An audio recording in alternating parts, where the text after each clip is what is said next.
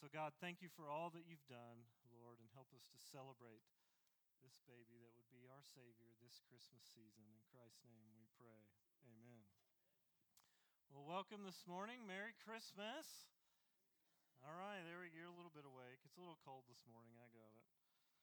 Good to see you all this morning as we celebrate the birth of Christ. And just to let you know, again, tonight we'll have our Christmas Eve service at 4:30, our candlelight service. And I know many of you will be bringing family members and guests, and we're expecting a fair amount of people. So make sure when you come, pack in here, help people find seats, and we'll have a good evening as well. And also on New Year's Eve, next Sunday, we'll have one service at 10:30. Jim Harding is going to be preaching for us there, and it should be a good time. Well, this morning we're taking a break from the book of Hebrews, and we're going to talk about a little Christmas story to celebrate Christmas some. You know, as I think back about all my Christmases, I often look back and think that I had good Christmases because of my mom. She was the one that really was working behind the scenes to make sure we had all the right presents, right? The decorations got put up, that everything went well, the food was on time, and sure, you know, Dad's there to make sure everything's paid for, and sometimes he's the elf, but really, it's Mom, right? And so I'm thankful for moms this morning that are helping Christmas be what it is. In fact, 2 weeks ago, my mom was here, and we were calling her the Spirit of Christmas. In fact, we were asking her advice on what we should do this year in our family to make sure that Christmas went really well. And so we're thankful for our moms and all that they do in these seasons. And so today I thought it would be best to consider one of the best known moms in the Bible, and that's Mary, right? She was the one that was to be the mother of Jesus. And I mean, as you know, Mary kind of played a really critical role in the Christmas story, right? Without Mary, we don't get Jesus. Now, God could have done it another way, but Mary plays a really critical role in kicking off that first Christmas. So take your Bibles, and we're going to look at this story where the angel Gabriel comes to Mary and tells her that she's going to be the mom of the Messiah. This is in Luke chapter 1, verses 26 through 38. And it's really a fascinating account of what the angel says is going to take place. And so I will read this for us, and then we'll make a few comments about what the angel says here. So starting in verse 26, it says this: "In the 6th month, the angel Gabriel was sent from God to a city of Galilee named Nazareth, to a virgin betrothed to a man whose name was Joseph, of the house of David. And the virgin's name was Mary. And he came to her and he said, 'Greetings, O favored one, the Lord is with you.' But she was greatly troubled at this saying and tried to discern what sort of greeting this might be. And the angel said to her, 'Do not be afraid, Mary, for you have found favor with God. And behold, you will conceive in your womb and bear a son, and you shall call his name Jesus. He will be great, and he will be called the Son of the Most High, and the Lord God will give to him the throne of his father David, and he will reign over the house of Jacob forever, and of his kingdom there will be no end.' And Mary said to the angel, 'Well, how will this be, since I am a virgin?' And the angel answered her, 'The Holy Spirit will come upon you, and the power of the Most High will overshadow you. And therefore the child to be born will be called Holy, the Son of God.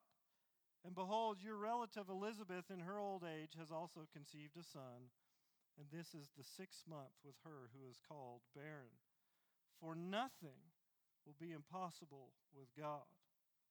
And Mary said, 'Behold, I am the servant of the Lord. Let it be done to me according to your word.' And the angel departed from her."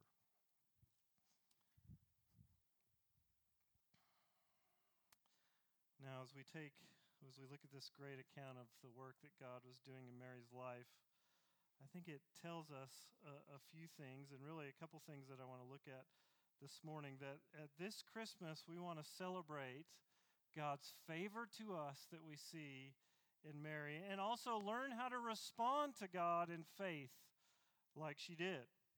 And so a couple things that we can say this morning. First one is this, that God shows favor to his people. This is what Christmas reminds us of, right? Twice in here, Luke 1:28 and 30, Gabriel says to Mary, "Greetings, O favored one, the Lord is with you, and do not be afraid, Mary, for you have found favor with God." So twice it said that Mary is favored of God. We need to understand what that means. This word for favor, this is the Greek word charis, which is the same word that's used in the New Testament for grace. Okay, this is an interesting connection. When we speak about grace, we define grace really as God's unmerited favor to us.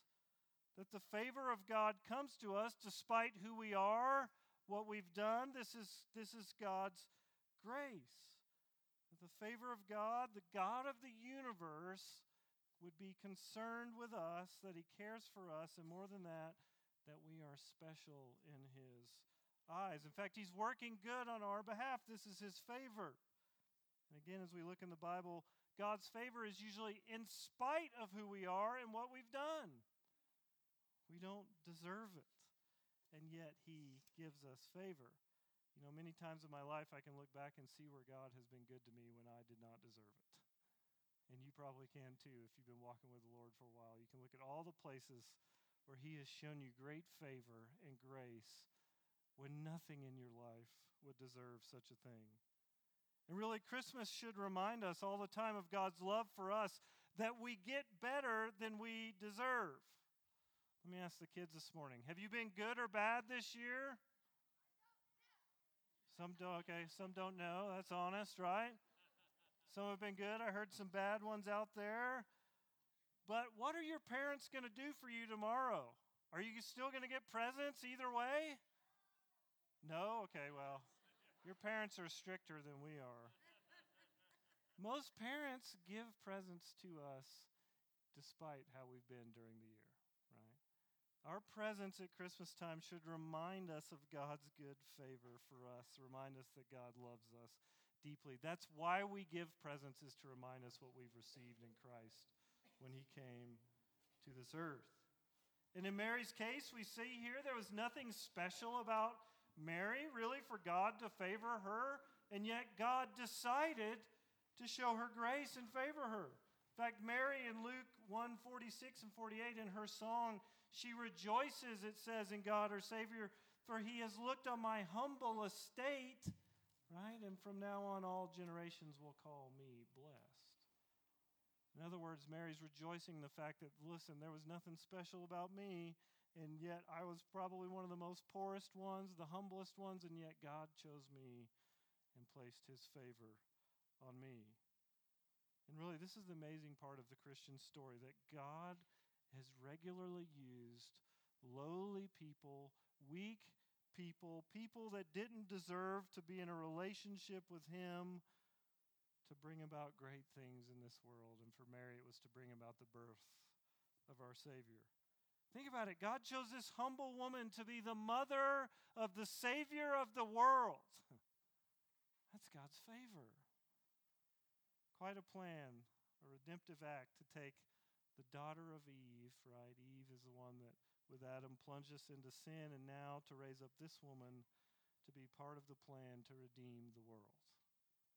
This is God's good favor for Mary to have a special task.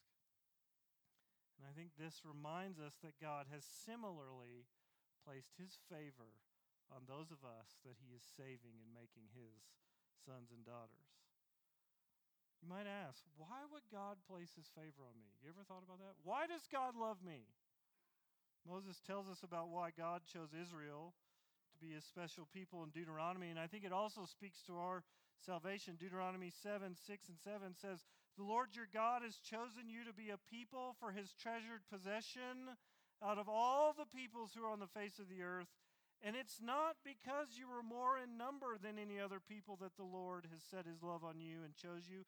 In fact, it's saying you are the fewest, but it's because the Lord loves you and is keeping the promises that he has made." See, God picked Israel not because they were strong or they were special. In fact, they were relatively weak and small and broken, but He chose them because He wanted to set His love on them. That's our good God. When He chooses us and begins to save us, it's because He wants to place His favor on us. When we decide to follow Jesus, we get to experience His favor. And it's not about anything we've done, not about anything inherently good in us. This is His grace, that God in His love decided to set His love on you so that you could know Him through His Son. He's lavished His favor upon you extravagantly in the gift of His Son. And that gift we get to humbly receive and enjoy. In fact, the Bible tells us that God even placed His love on us when we were far from lovable. In fact, we were God's enemies. Romans 5:8 tells us God shows His love for us in this, that while we were still sinners, Christ died for us. That means this morning and this weekend, let Christmas remind you that God loves you even when you are unlovable. The whole world was God's enemy, and yet He sent His Son as a baby so that we could be redeemed. And sometimes we may feel like, well, God, it feels like God just likes perfect people. That's who He sets His love on. But God shows us over and over again, it's the weak, it's the lowly, it's the ones you would never quite think would make it. It's the ones that are broken and poor that God puts His love on. In fact, we read this book a couple years ago, and I encourage you to read it if you hadn't read it. It's called Gentle and Lowly by Dane Ortland, and he talks about the fact how Jesus is excited to come and meet us in our brokenness. He has this great example. We often take mission trips, and we go and we try to help people in other countries, and he talks about how Jesus is like this great surgeon that's excited to go where He is most needed and pour out His gifts on those that need it. That is God's love towards us. He places His favor on us when we don't deserve it. Matthew 5:3, what Jesus said, "Blessed are the poor in spirit, for theirs is the kingdom of heaven." So this Christmas we need to remember that God sent His Son so that you could experience His love and favor. That's God's favor towards us. Good news of the gospel, those that confess Jesus as Lord, have their sins washed away by Him, and begin to live for Him, experience His favor in so many ways. And God welcomes you into His kingdom, and just like Mary says, "Greetings, favored one, the Lord is with you," when we follow Christ. We get presents under the tree that are great, but we often love Christmas the most because of those that we are with. And part of God's greatest gift to us in His favor is He said, "I will be with you." Right? This is Jesus come to us, Emmanuel, God with us. He's come to be with us and walk through all of life and to bring us freedom. So as we celebrate the birth of Jesus today in this season, let's remember God's extravagant gift to us in His Son that shows us His love and favor towards us. So if we are in Jesus, we're favored in God's sight. But this passage also reminds us of something else, and I like this. It tells us that nothing is impossible with God. I love this part of the story. Presents us with this absolute truth that God can do anything, right? As Gabriel reveals to Mary that she will be the Messiah, or that she will bear the Messiah, look what he says, or look what Mary says to the angel in verse 34 again. She says again, "How will this be since I'm a virgin?" Right? Good question. And then the angel answered her, "The Holy Spirit will come upon you, and the power of the Most High will overshadow you. Therefore, the child will be born and be called Holy, the Son of God. And your relative Elizabeth, in her old age, has conceived a son, and this is the 6th month with her who is called barren, for nothing is impossible with God." In this short passage, God has said that He's going to cause 2 miraculous births. Okay, this is amazing. One, a conception through a young virgin girl, and another through an old barren woman, so that Mary would know that God was doing something miraculous in her. This is crazy, right? That our God is the one that calls into existence things that do not exist, as Paul tells us in Romans 4:17. And really, we like to celebrate this concept at Christmas. You know, this is kind of the Christmas magic of the Hallmark story, that Christmas is getting a little rough on the way in, and then all of a sudden, all the presents and all the good things appear, right? And really, this is celebrating what God did for us, that what we never thought could have happened, God brought it about. In fact, I used to love as a kid to run down the stairs and see what had appeared overnight at Christmas. Are there any kids excited to do that tomorrow? You guys looking out for presents tomorrow? You ready to go down and see what has just shown up? Well, this started with God, our Father, where nothing is impossible for him. And in our darkest hour, he sent his Son into this world so that we could know him. You know, I asked the staff this week, what do we think about this verse? Right? Nothing's impossible with God. What do we think about this verse? Because this is real easy to read and maybe even kind of conceptually believe in our head. But do we really live in faith as if that's true? You ever ask yourself that? If we did, what would that look like? We kind of wrestled through this, and here's kind of what we said. First off, I think, and this seems obvious, but we got to remember this verse is about God. Okay? This is about God's power and who he is. It's not about some kind of self-actualization, that we would set some lofty goal and try to force God to meet our crazy dreams, right? That's not what this is talking about. I've seen a lot of Christians shipwreck their faith thinking God is going to back up whatever crazy intention they have. That's not how God works. God can do anything, but he's got a plan to save the world in Christ. And he's going to accomplish his plan, but he will do it on his ways and his time. So this verse is about God and his power, that he can do what we least expect. In fact, he can move in our lives in ways we never could have expected. Paul gets at this in Ephesians 3:20 and 21. He talks about God, that he is the one who is able to do far more abundantly than all we could think or ask, according to his power that's working in us. The message of the gospel is not try harder and maybe you'll find your way. It's about appealing to God more because he is the one that can make a way. Right? This verse is about God. And sometimes he makes a way in ways we never could have imagined. You know, at Christmas we celebrate God fulfilling all of his promises from across the Old Testament to bring a Messiah, and he did it through a young virgin girl. Who would have thought that was possible? This is our God. He can do the impossible. Nothing is impossible. And then if this is our God, then I think we can say we should expect that God will move in our lives and in our world.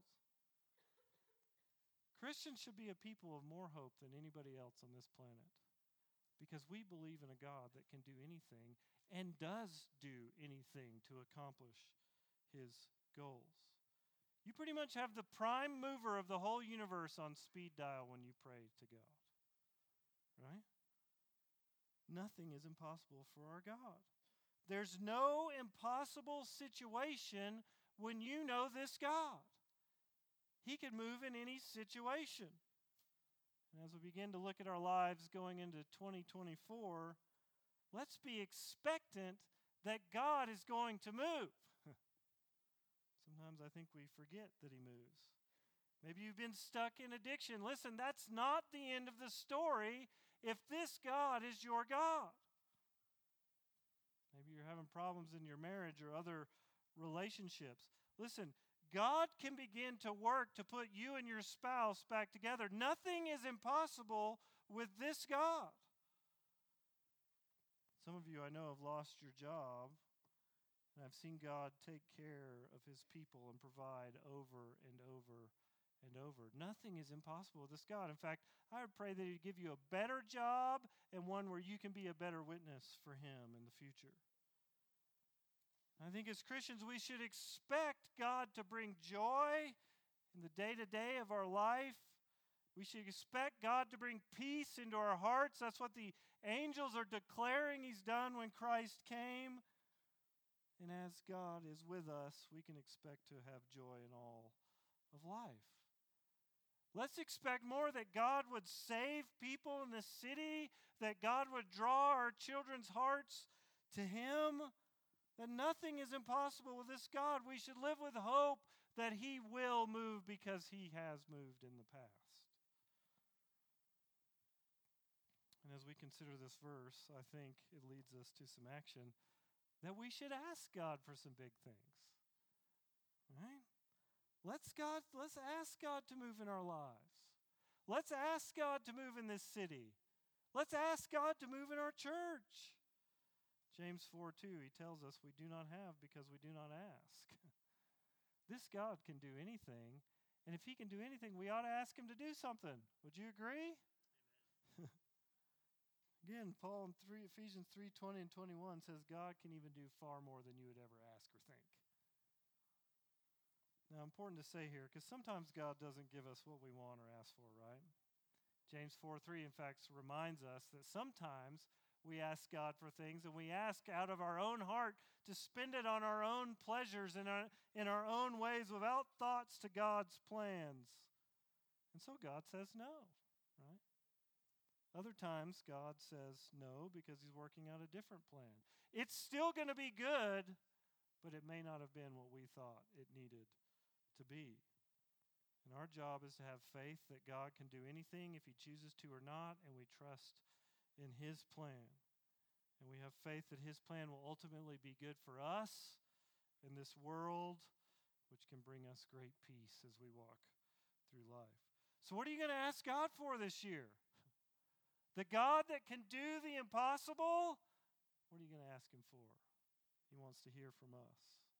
Now all the kids I know are thinking, I'm going to ask for more Legos and video games and all the stuff.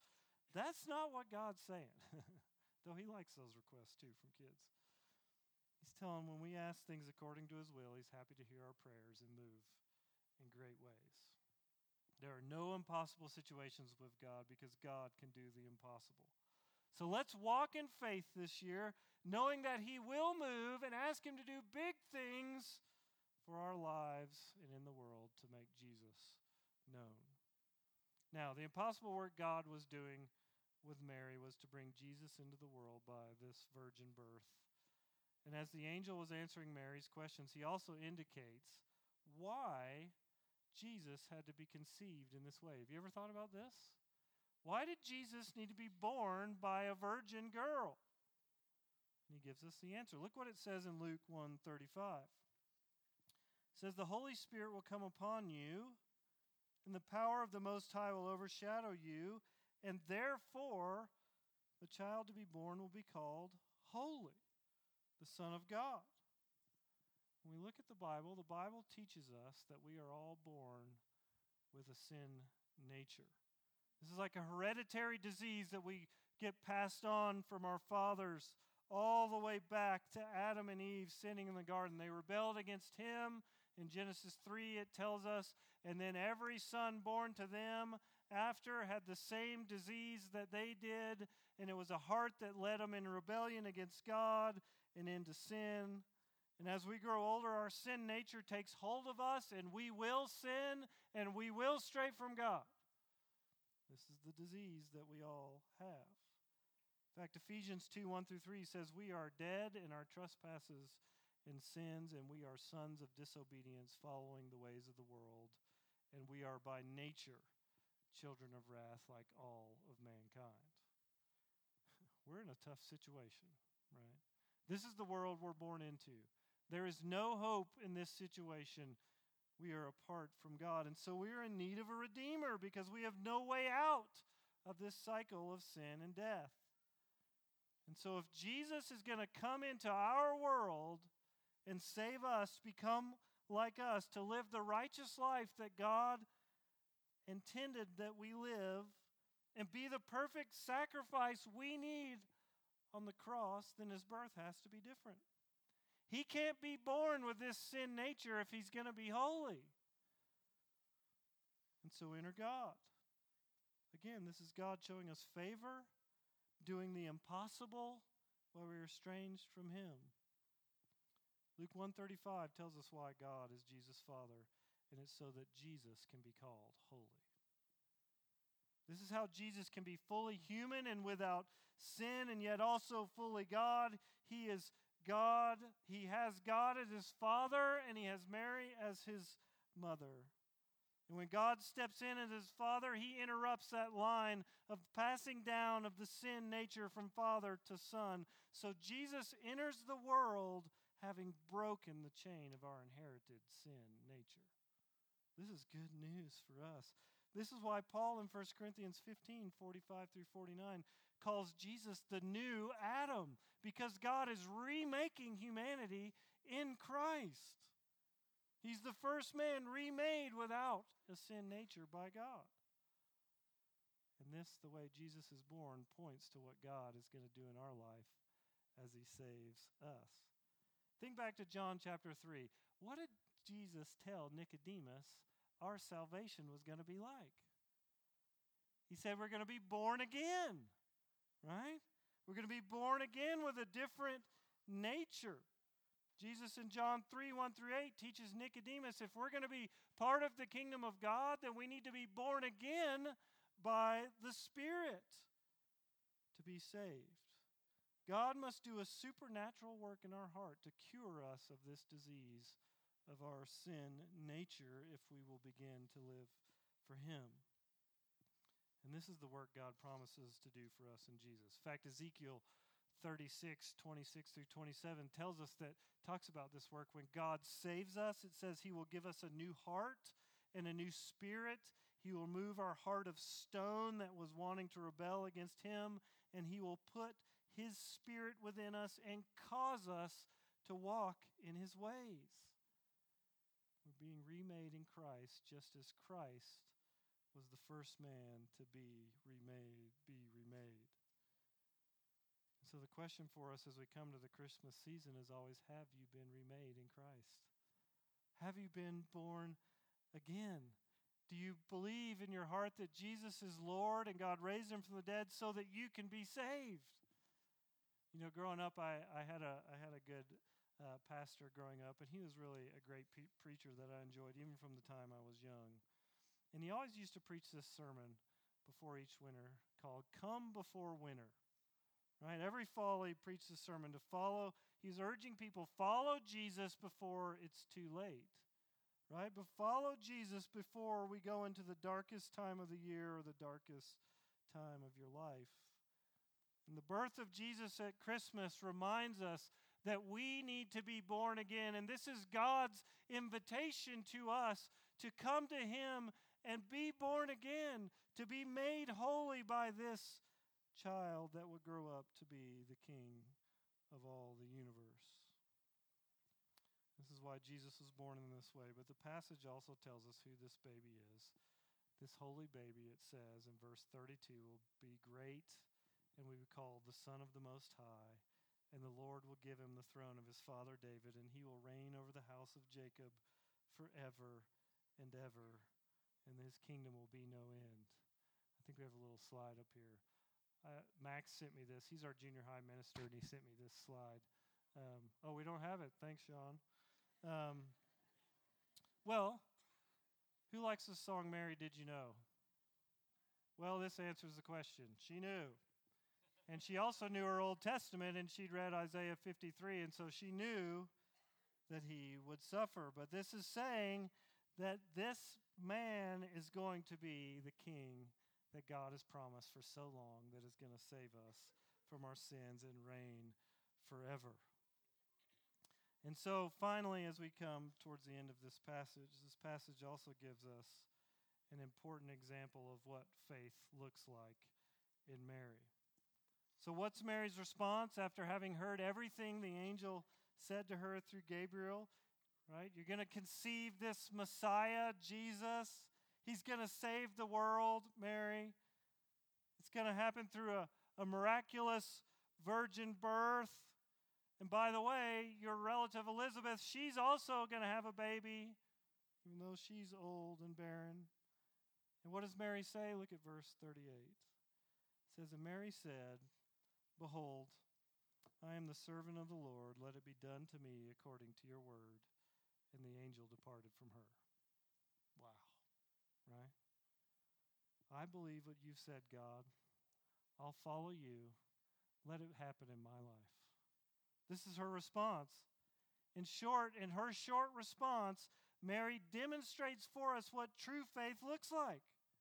If you remember last week, we were looking at Hebrews chapter 11, this great hall of faith that recounts so many that followed God throughout all of the Bible. And we define true faith as this. It's really belief in what God has said, plus our life action, that we live our lives as if what God has said is true. And here we see this in Mary's life. She believes what God has said to her through this angel, and then she yields her life to it. Says, "Let's do it, God. I believe you. Let it be done to me according to your word." In other words, I'm ready and willing to walk out what you've said in your word. May it happen. Whatever comes my way, I'll believe what you said, and I'll live it out. And you can better believe times got hard for Mary. One of my favorite Christmas movies is the Nativity story. It's getting older now. But it shows, I think, really well how Mary was ridiculed, right, for this idea of virgin birth. Could you imagine trying to tell your friends that this is what God had said to you? They're like, wink, wink, yeah, we know what you guys were doing, right? In fact, she risked being stoned for such a sin in the Jewish culture at that time. Even Joseph, Matthew 1:19 tells us that he was willing to put her away quietly because he didn't want to shame her. He wanted to divorce her and not be married to her because he didn't believe what she had said. And then Joseph, when the angel appeared to him, believed what the angel said to him and began to live it out in faith as if it was true. Listen, faith is not easy, right? We know this. Faith is not easy to live out in this world today. But true faith clings to what God has said, and then it lives it out as if it is true.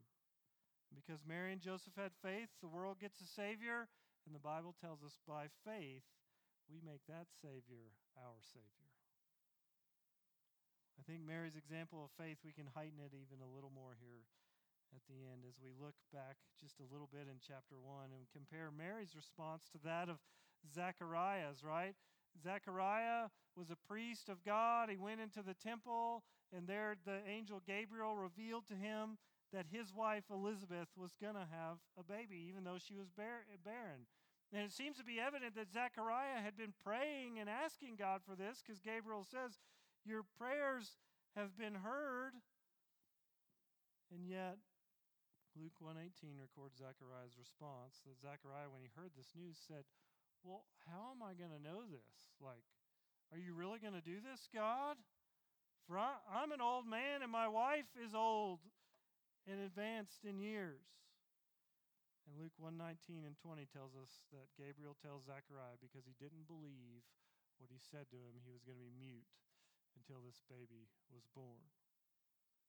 Zechariah didn't take God at his word, but Mary did, right? Mary's word says, "All right, sounds good, God. I believe you. Let's see it happen."